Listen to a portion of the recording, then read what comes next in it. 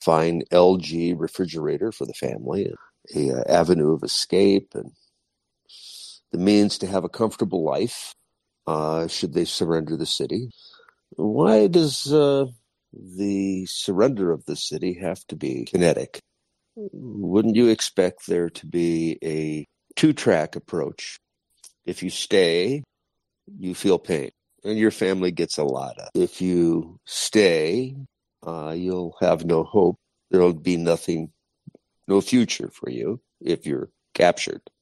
But if you surrender the city, the forces, your soldiers, if you command a lay down of arms for the benefit of humanity, well, you might actually gain image, reputation, a reputation of sensibility, a reputation that aligns well with the firm kleptocracy of your culture. Why not simply take the offer, surrender your forces, and live comfortably? Your thoughts? I think that's an interesting idea. I don't think the Ukrainians will find it necessary to put this forward, because the proposition that we've been describing, Jerry, over the past few hours, as we were slowly analyzing with David the situation that the Russians are finding themselves in, so to speak, in Kherson, it's just becoming ever more untenable. So there might just not be any need, or indeed any ability, for the Russians to do this.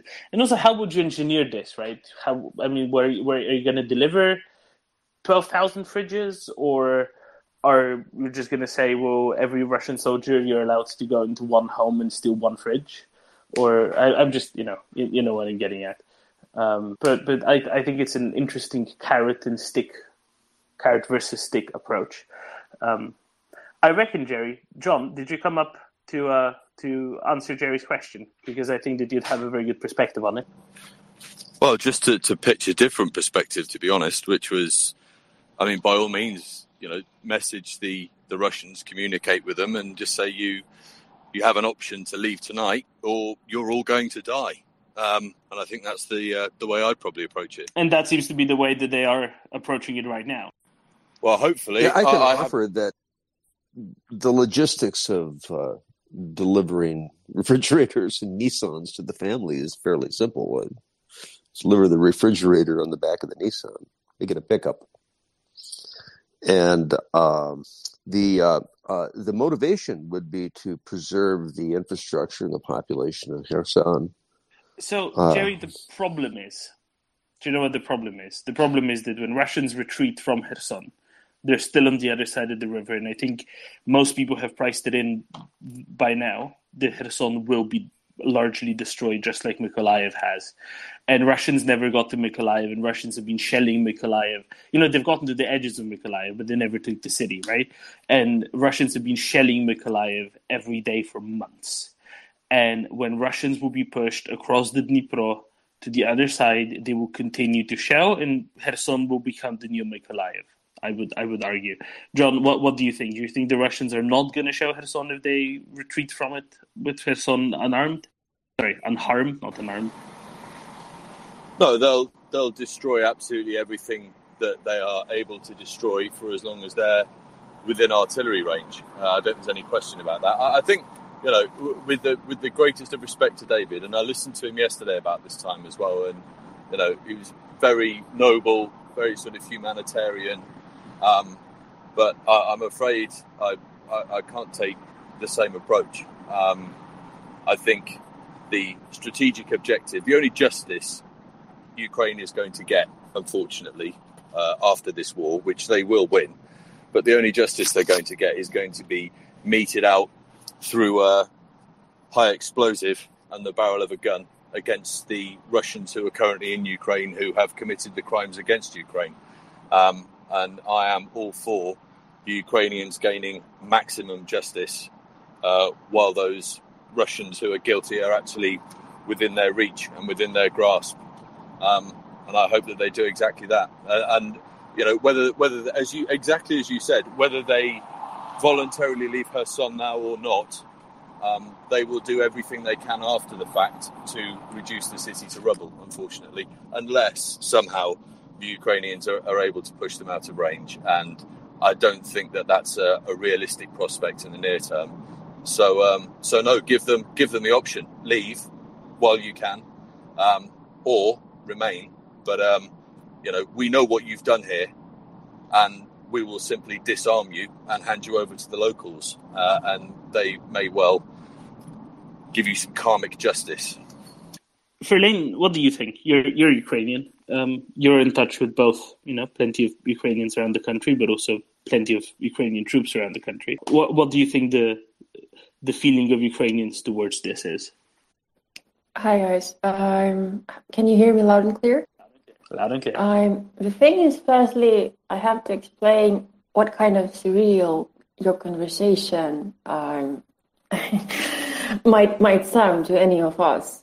I mean, part of me doesn't understand that it is what's happening, and you basically can't avoid whatever is going to be happening. Either the city will have like partial destruction, or it's going to be fully destroyed, if I might say, because of collateral damage and so on and so forth. But still, like overall, it's just really, really, really, really strange to have to process it. But anyways, I'm talking about the feeling of the Ukrainians, of the population. Of course, we know that it's coming. Of course, it's inevitable. Of course, for Russians, the threat of Ukrainians regaining our, let's say, territories is imminent. Question once again is the price. Human lives, which will eventually be lost. Infrastructure which can be rebuilt, but still seeing city going down the drain, ruins just because they wish for a better future is not something which you can kind of see or hear or witness in your lifetime. So we just hope that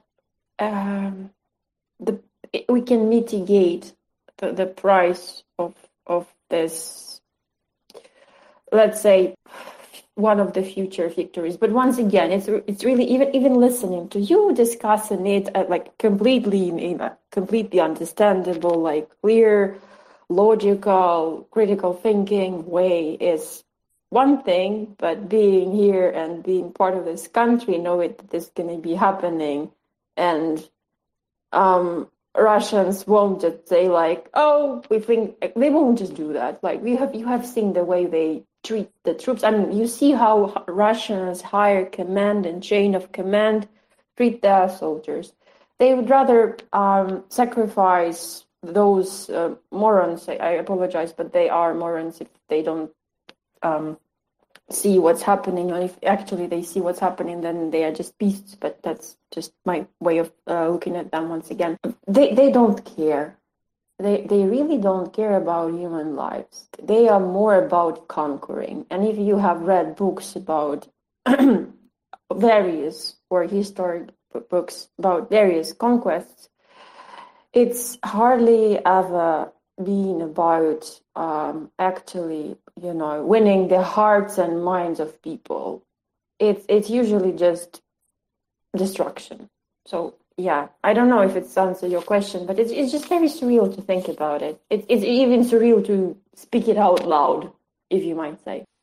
Thank you, Vernon. I think that's a crucial perspective here, and we're really grateful to have you with us to be able to provide that. Jerry, do you have a response? And then we can go on to Raver after that. Jerry?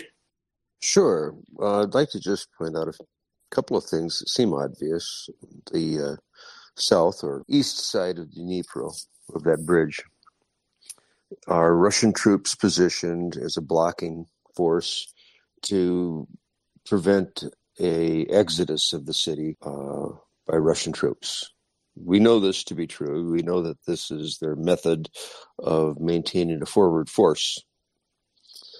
We also know that those forces are going to be blocked or be challenged with a limited amount of time that they have to get supplies from across that bridge. In the limited capacity, we know that they're slowly strangling, and they'll take it out on the local population. That we know. I didn't suggest that we would ask the Russians to retreat across that bridge to surrender the city. Instead, surrender themselves, such as Cornwall did at Yorktown. Recognize that you can't preserve your troops. The blocking forces of your own country are on the other side, willing to shoot you down should you try to run away. And I'd offer them a walk of shame, if you will, north and west, out of the city, surrendering en masse. And the image of 3 to 5, to maybe as many as 12,000 troops, surrendering, laying down their arms and surrendering is a pretty compelling image worldwide. It suggests, it doesn't suggest anything. It says Russia is being defeated in a very large scale. And so the message I would say that I would, I'd want to preserve my forces for future action in Crimea or throughout the remainder of Kherson, all the way to Melitopol. It seemed to me to be a reasonable approach to tell the remaining command in the city of Kherson that you may surrender your troops. You may live, although you're going to have to be constrained. You'll be for some time a prisoner of war, a negotiating peace even, but you'll live, and your families,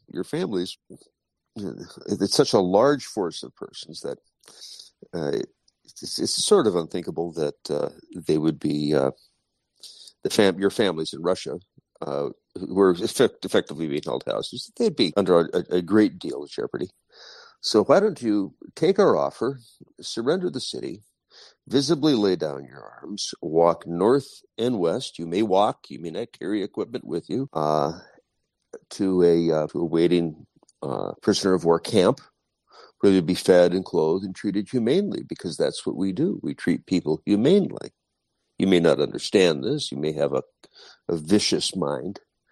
But this is the offer we give you. And for the commanding forces, we've got a great offer for you boys.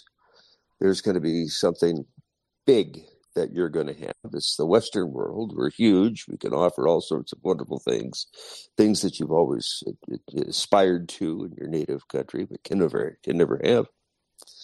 So surrender the city, surrender your troops, come north, unarmed and partially clothed, and we'll give you comfort.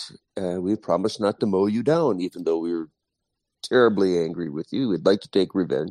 We're going to treat you in a humane and business-like manner. That would seem to me to be a compelling argument in the overall structure.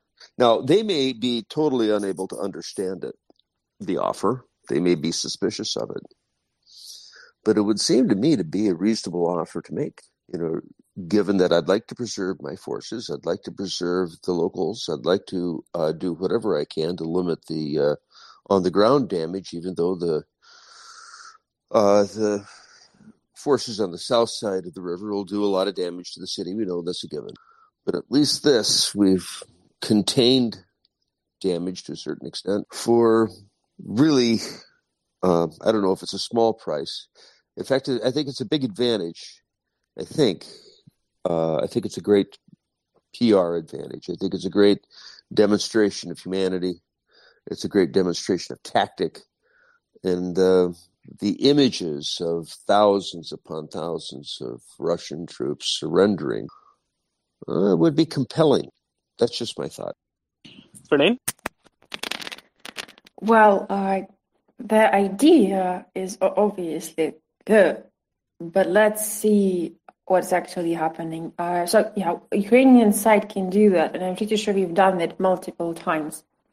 But some of those soldiers were legitimately, let's say, brainwashed. They believed in their own propaganda. So that's why they will assume that Ukrainians and whatever was told about us and they just won't believe it. They have been fed by propaganda and by their commanders for such a long time that they won't even think about it. They will probably just laugh. So it can be done. It's commendable if we do that, and I'm pretty sure it's been done a couple of times. Plus, there's like an overall Ukrainian network of saying like Russian soldiers sending like messages, like sending various signals via communications. Russian soldiers, you can surrender and you will receive like proper humane attitude in Ukraine. You will receive some kind of, even if you come to switch sides, you will have like accommodation and yada yada yada. Hardly ever someone does it because they are so brainwashed to the point of no return. They have committed so much. They have done so many atrocities that they are like shit. I've already like my hands are like blood to the point of no return. So they are like whatever, and But by doing so, Ukraine will obviously look good on like foreign arena, which we don't have to look good at this point because we already are the way we are. I think it's clear right now how are we fighting, what type of strategy we are using, that we are following international humanitarian law, obviously, and we won't step down from those obligations. We will be the same. But have they realized that we are like we are? I don't think so. Maybe like 2%, 3%. So we will probably do this, which should have been done, but I doubt that they will follow this course of action. Just because thinking like, oh, my family is in Russia, they will threaten my family, I will better die a glorious death here, and then someone will buy a Lada after I'm gone. Then someone will come to my house and say like, your husband or whatever he is has done this and this and this, and so you're going to be sent to jail because FSB is a very litigious thing. So it's very complex, and I wish it happens because by doing so we will preserve as many lives as possible. But seeing how Russians behave and their rules of engagement, let's say, which is the absence of any rules. They have broken all the laws in existence possible, I suppose. So, yeah. We have two hands actually here. If you have anything to add, Dryfly, Raver, who was the first one? Raver was next and then Dryfly. Okay. Raver, please go ahead. Yeah, everybody get out your umbrellas. I'm about to rain on this parade, and I don't mean to. 100% behind Ukraine. But history is pretty clear on what's about to happen. Based on other past tyrants in the mold of Putin, as long as there's a way into Kherson, Putin's going to keep shoving men and material into the city. It is too important to him. Once that road is cut, the Russians are going to sit tight and wait for other Russian forces to try to break in.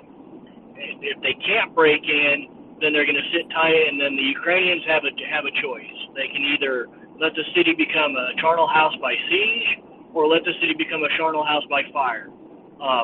If they do it by siege to preserve the infrastructure, eventually the Russians will try to break out. But by then, famine and cholera and dysentery and things like that will have taken over the city. Or the Ukrainians can try to storm it in urban combat. We all know how that goes. I don't think there's a happy ending here, and that's just a study of history. But there's the possibility, long-term, strategic, operationally, that if enough Russians go into the bag because of Putin's ego, that Russia will be weak enough elsewhere that it won't be a sacrifice in vain. It'll be more along the lines of what we saw out of the defenders of Mariupol and Azovstal is they tied up so many Russian troops that Ukraine was able to do other things because the Russians couldn't. And I'm sorry to rain on that parade, but we're in for a couple rough months ahead of us. Once the final way into the city is cut, it's going to be bloody, it's going to be deadly, and I feel really, really bad for any Ukrainian citizens who haven't gotten out. Thank you, Ray. So do you reckon that it's going to take, so when you say a couple of months, are you referring to Kherson for a couple of months or occupied territories more generally? Once the final road into Kherson is cut, the Russians are going to have enough food, fuel, ammo in a siege situation to last for a couple of months before they get hungry enough to stop trying to wait on external Russian units to break in, and they will try to break out. Right. Okay. So, yeah, you're right. You're definitely operating on a lot less an optimistic approach than we were, because what we were getting at earlier today, I don't know how much you got to hear, is that by demonstrating that the bridge across the Dnipro and Kherson can be denied to them, right, and the bridge being across something like a kilometer of a river, that they can be, that they can be sort of gently persuaded that now maybe is the time to get lost rather than to try to hold the city. Because if that bridge goes, I mean, the Russians do not have a capacity to resupply. And there is a bridge across the Inhulets River to the northeast of Kherson.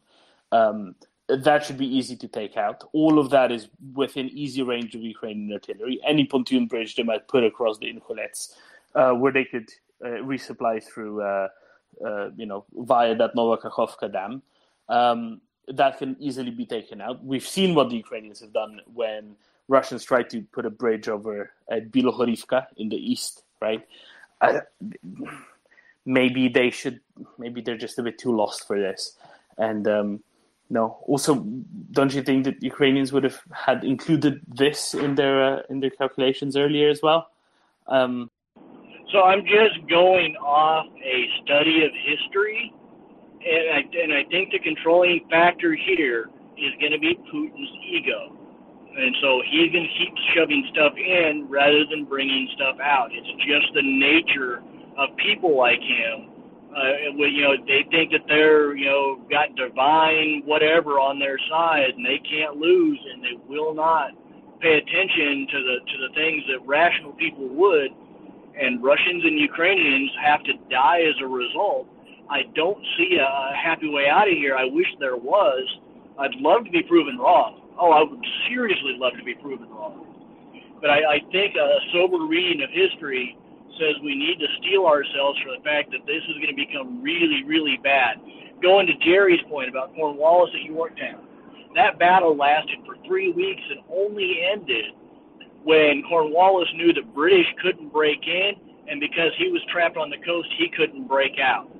That's the only reason he surrendered. It was because he was out of options. And you go to most sieges throughout history, and the mass surrenders only really happen when there is no way out and there is no way in. Thank you, Raver. Okay, let's go on to Hans. Dryfly, then Jerry, then John. Dryfly. Yeah, I agree with Raver 100%. And I just don't see Jerry's rosy scenario working out at any possibility. And it's for all the reasons that have been described by Raver, by Ferlaine, by others.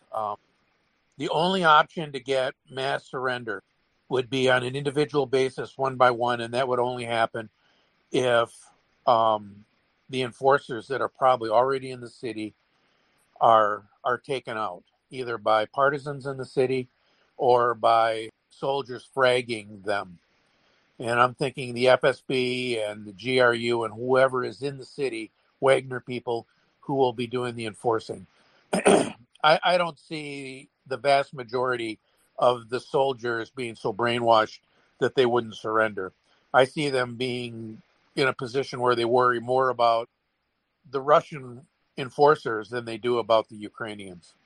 In other words, they're more worried about being shot by their own than they are about being shot by the Ukraine. And as long as that condition holds, there's not going to be a surrender. Are the officer corps and the elite and the enforcers brainwashed? Absolutely. The typical rank and file soldiers, yeah, they'll probably have some some brainwashing, but at the end of the day, I think the majority of them would surrender if there was an avenue, and there just isn't going to be given one unless those enforcers are eliminated. Which is why, if I were the Ukrainians and I were going to take Kherson, I would absolutely have been trying to infiltrate the city prior to any assault with as many partisans and special forces people as they could to try to kill those officers, try to kill those enforcers.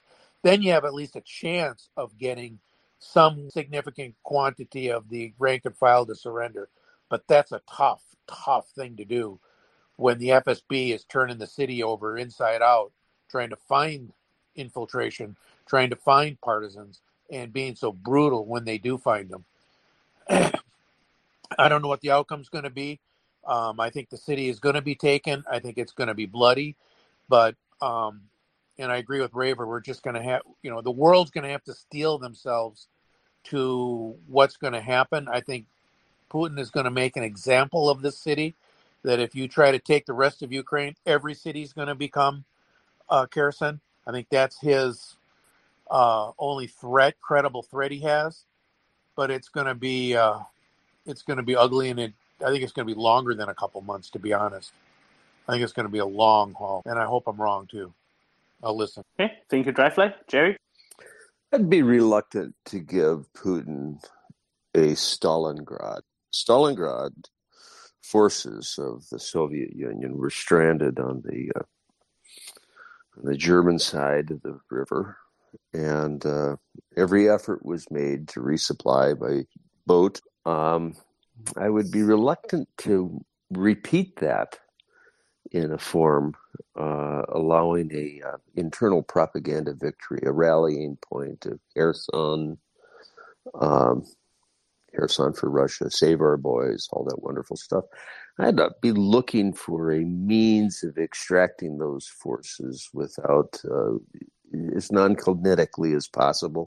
In my relationship and experience with a lot of different people, it's the human mind makes its own choices based on what is immediately before it, irrespective of any future or past programming. Especially when it's effectively a life or death situation. The lizard brain takes over, the monkey brain takes over, and any kind of higher functioning thought processes begin to kind of be pushed into the background, and that's where this propaganda stuff works. So the higher brain it always works in the future. So I would almost say it would be self-evident that a means of drawing those forces away in the form of a surrender would be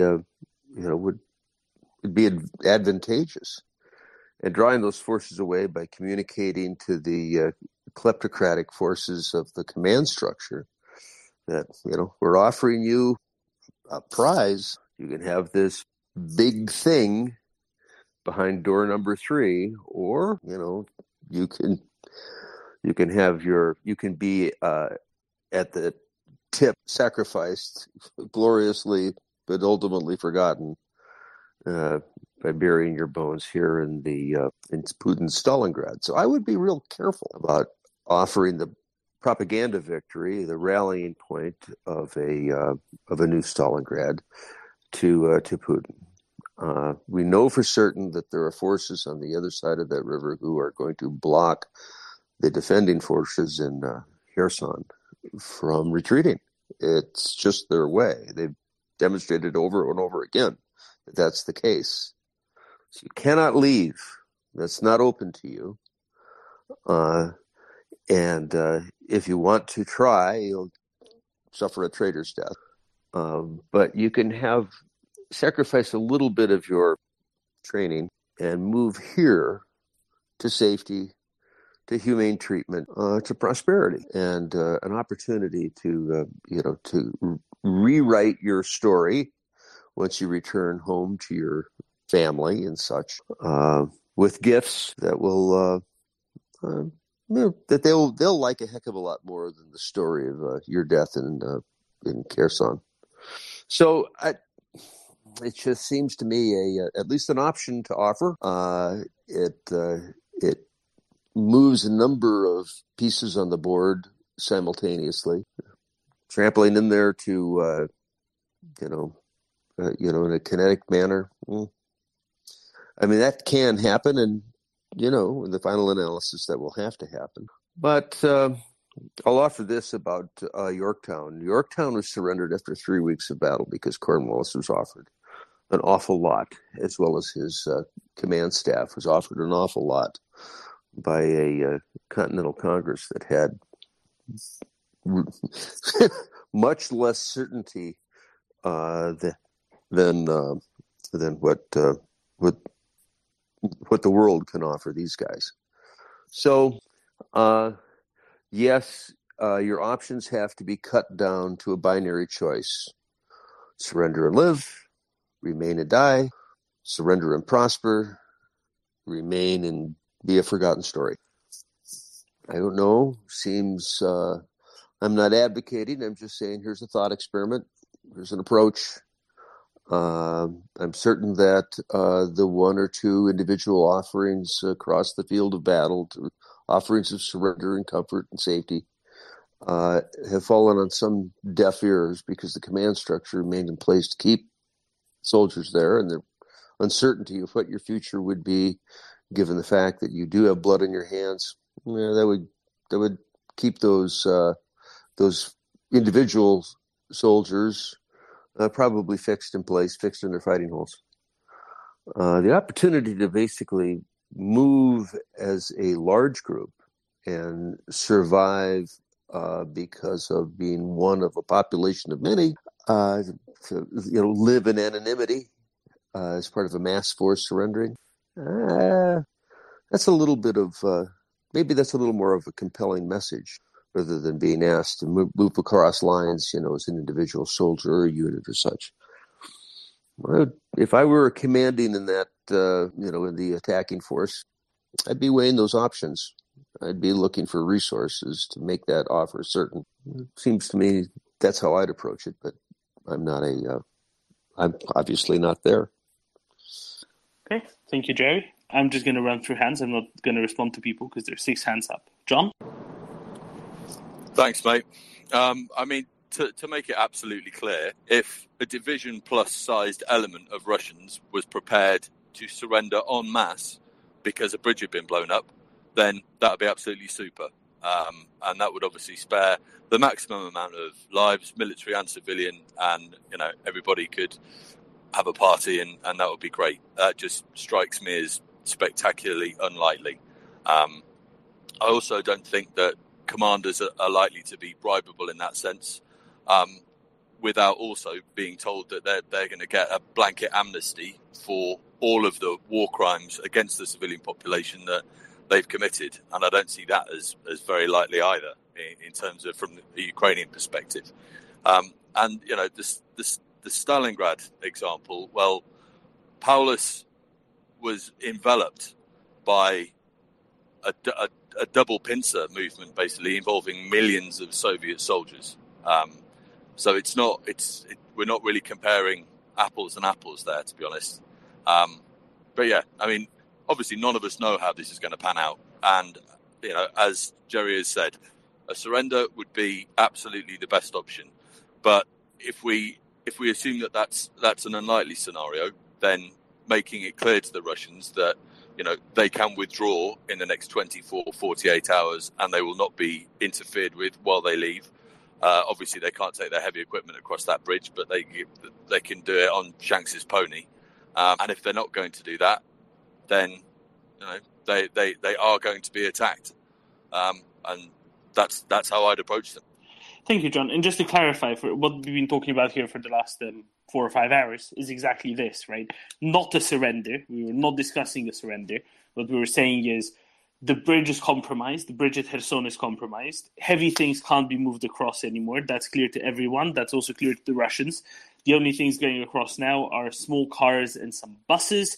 No trucks have been crossing that bridge today, right? So what we've been discussing earlier with David, our ex-British Army engineer, who I think had to sadly step down because of a phone call, is that this is shaping the Russians to either, cross the bridge without the heavy equipment or move north towards that dam at Nova Kakhovka, where the crossing is a lot more stable, because simply, Ukrainians aren't going to blow up the dam like they can make the bridge impassable, right? So we weren't dreaming about the surrender. We're talking much more reasonably about either, the tactical retreat by the Russians to across the river, or staying on the same bank of the Dnipro, on the right bank, and moving further north, and perhaps abandoning or leaving the city behind because of that. Okay, Raver, you're next. Daniel, if you can come up before Raver's done talking, then you are next after Raver. Raver. Yeah, I'll be real quick because I'm almost to work anyway. Just everybody be prepared. It's going to be famine or fire. Okay, thank you, Raver.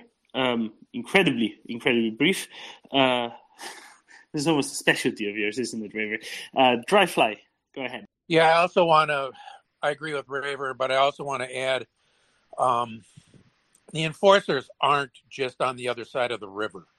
The enforcers are embedded in those units. Putin has put the FSB and GRU people inside the military units.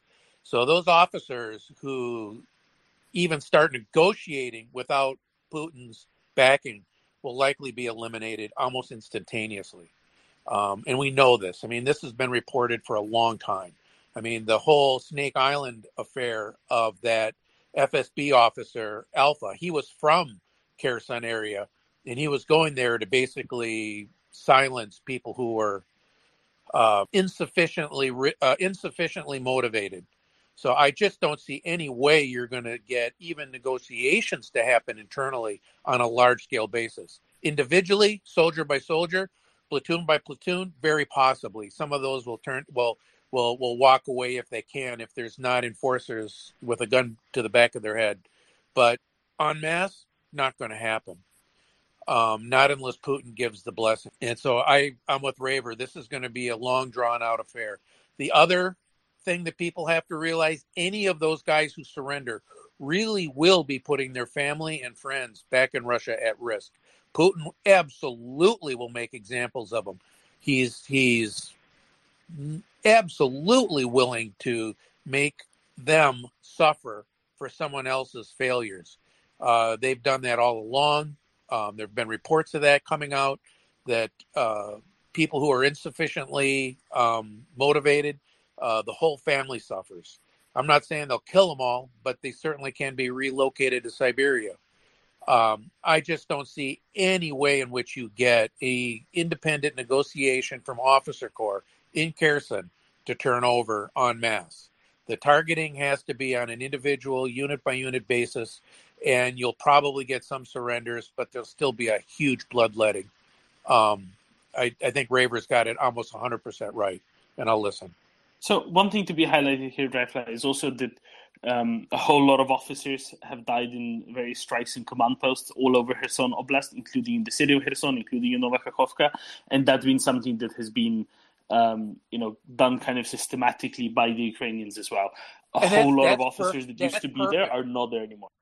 Yeah, I agree with that 100%. And I also, like I've talked with Chuck, I'm absolutely certain that the Ukraine has infiltrated SBU units, that when this thing goes up, they're going to target as many of the hardcore FSB types inside Kherson as possible. The problem is that they probably won't get all of them. Those guys embed both, visibly, but there's also going to be people there that are undercover. I mean, that's how the Russians in the Soviet era maintained rigor amongst their troops. And Putin has reinstituted almost all the Soviet controls that in the militaries. I just don't see it being easy for officers at the top to negotiate the surrender en masse of something like Kherson unless Putin agrees to it. And Putin might want to pull those guys out and have them fight for another day. Hell, let them have the equipment. The equipment's going to be all blown to hell anyway in a battle. Get the soldiers out. They need soldiers more than they need equipment right now. They got warehouses full of it in Siberia.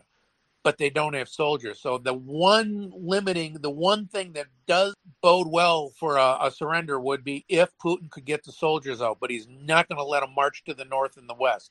He would want them to go across that bridge back to, to the head of Crimea to be able to protect his other holding. Other than that, I see really no opportunity, and I go with Raver. So we'll see. Thank you, Dryfly. Okay, we got Daniel back after his technical difficulties. Daniel, then Daryl. Daniel? Okay, I will say my American gentlemen are very, very, very wrong. They don't listen how many command posts were destroyed in Kherson until now. The head of the 22nd Combined Army is dead. The head of 22 Division is dead.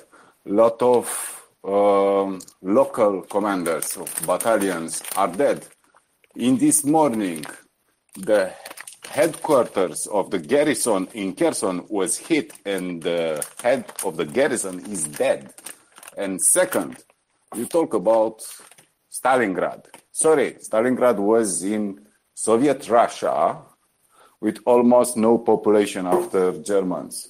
This is Kherson with enemy population. They are not Soviet army.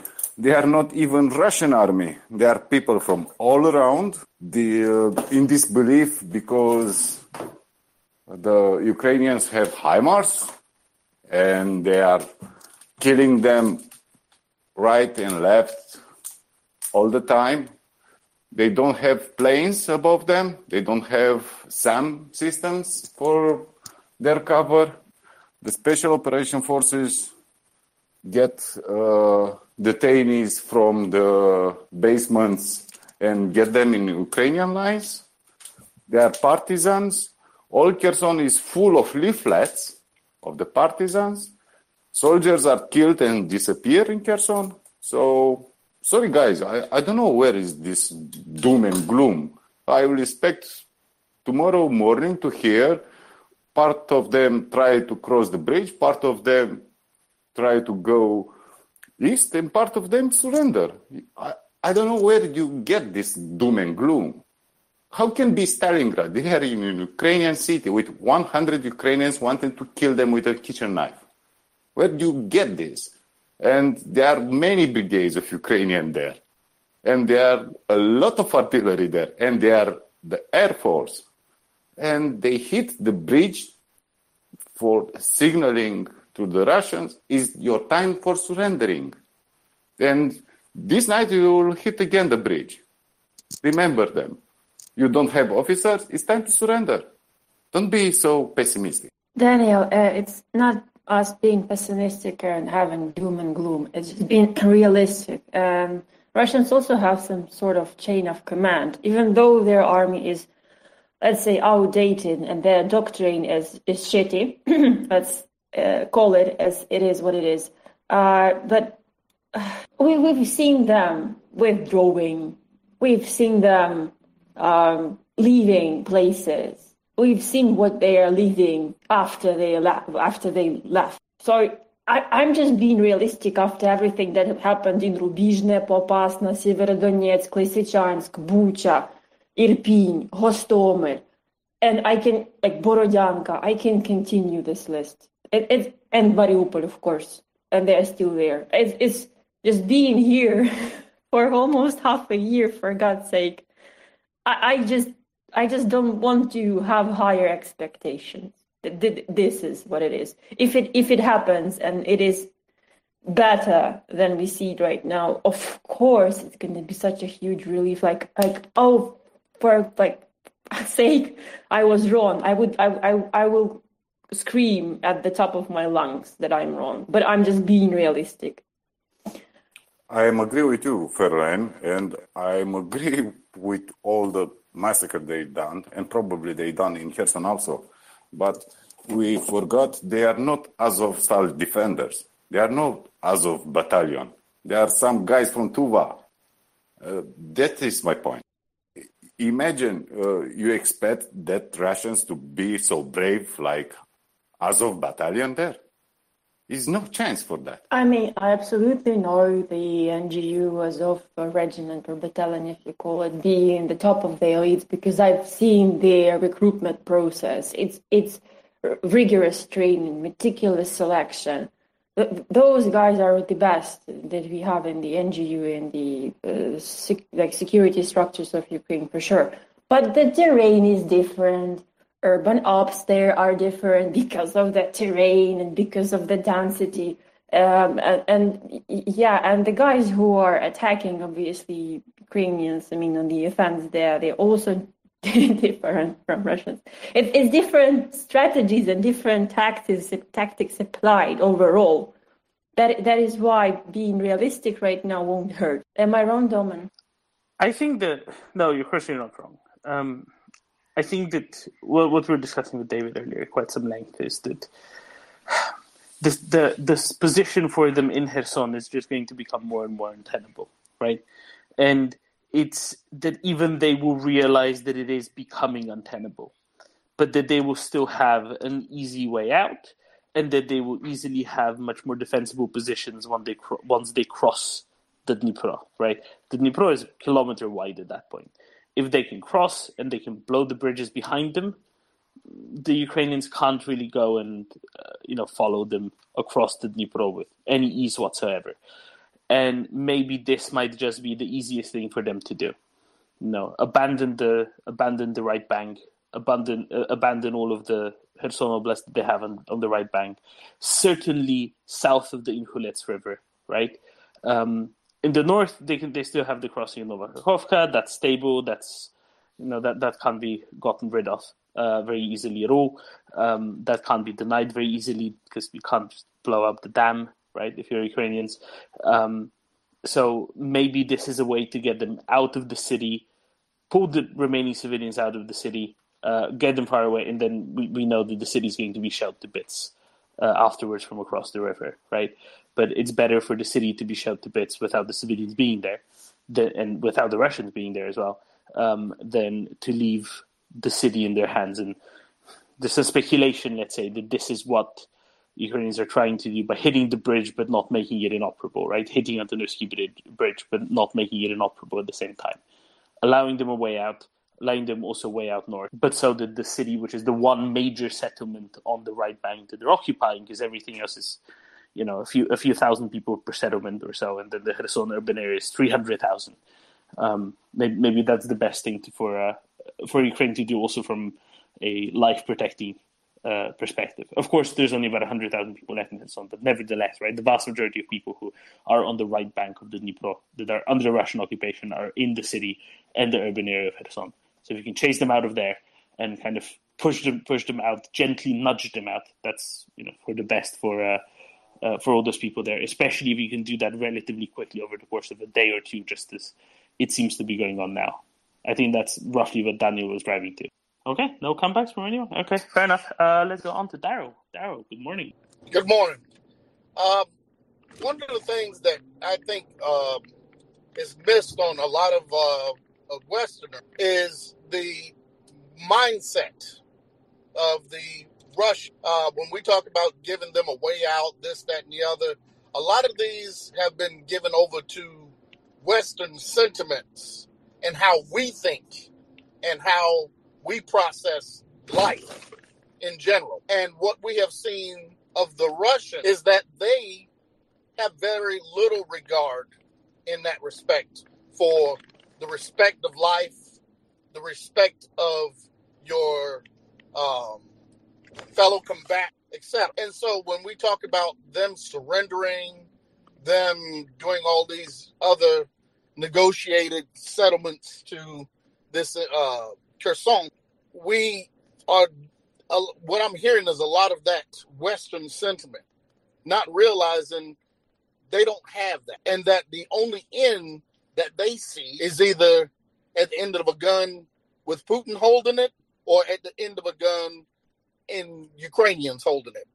The lucky ones are the ones that will get wounded and get taken care of, because they won't have to have made a choice per se. And so when we look at what may happen, it's going to be, as Raver said, this is going to get bloody. And it's going to be a situation where the Ukrainians that are there in the city, the partisans, are going to have to be warned of certain things happening so that they can be out of the way, per se, so that the things can happen with outside forces coming in.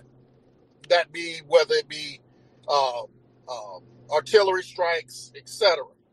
But the city will not survive intact at all. And the only thing that, I really want us to think about is to not put the Western sentiments when we start thinking about what can happen in the future. And you will realize this is going to get really, really medieval in what's going to happen. And it's not going to be because of the Ukrainians. It's going to be because of the Russians. But that's what I want to say to that. Thank you, Daryl. I don't think anybody has any ideas that the city would at all remain unharmed, right? Even if it all goes really smoothly and the Russians just leave Kherson, even if they'll go across the river and they'll be shelling Kherson from across the river, just like they've been shelling Mykolaiv for the past 4.5 months, right? So I don't think anybody's under any illusions that Kherson is going to somehow survive with the city still standing. I think it's, at the end of the day, I think it's really all about the people. It's not at all about making sure that the city remains untouched, because thus far it pretty much has, right? But I think it's very clear that the city is going to be shelled heavily by the Russians, even if they go and withdraw from the city, and is going to get destroyed by the Russians. Then it's all about getting the people out, I think.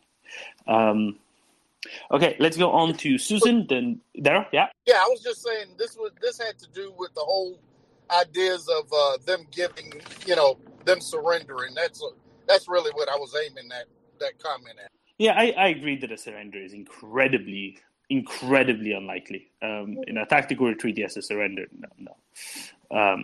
Definitely not. Let's go on to Susan and then Pico and then back to Daniel. Susan. Can you hear me? Yeah, loud and clear. Okay. So I think Daryl is 100% where I'm coming from right now. I definitely had some kind of cognitive dissonance going on. I couldn't understand since February when Ukraine offered for soldiers to surrender and be taken care of why they wouldn't do it, why the people forced into conscription wouldn't do it. And I could only think that it was because they were afraid of being shot by the Russians who were the enforcers. And then when Verlaine spoke this morning to say that's not the way they think, they don't think like us, it's like something clicked in my brain, and that's right. They are just brainwashed to think that Ukraine has Nazis and that's why they're here. They have been indoctrinated since they were toddlers to have a different mindset than people in the West.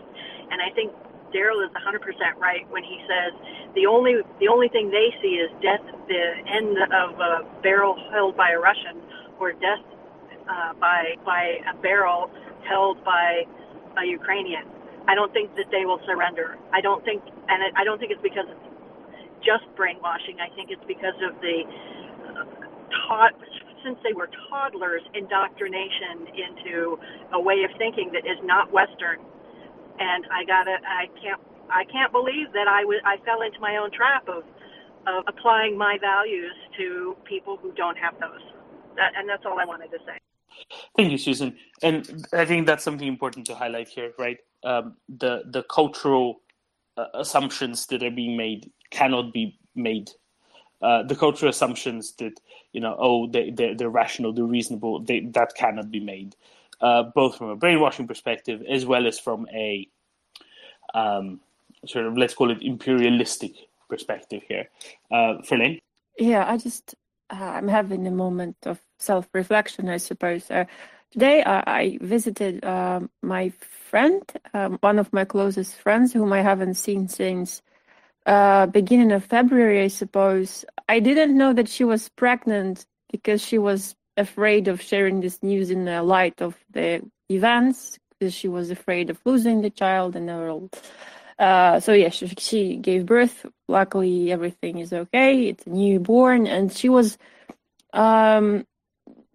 talking with me, and we kind of started speaking about Russians. I don't know why, just because it was like the point of where we were like, why are they doing this? Why? And she was like, you know what? In my 29 years of life, I've never thought about Russians at all, like how they live, what do they think, like at all. I've never been in, like, I'm quoting her, I've never been in Russia, so that's why I never thought that they are poorer than we are, that they are less educated than we are. I never knew that there are villages and settlements in Russia that people are just like unaware of civilized world and, you know, comfortable life. And she was like, and she was asking me, do you know what is the percentage of Russians who have had the chance of getting out of Russia? And I was like, well, it's pretty much really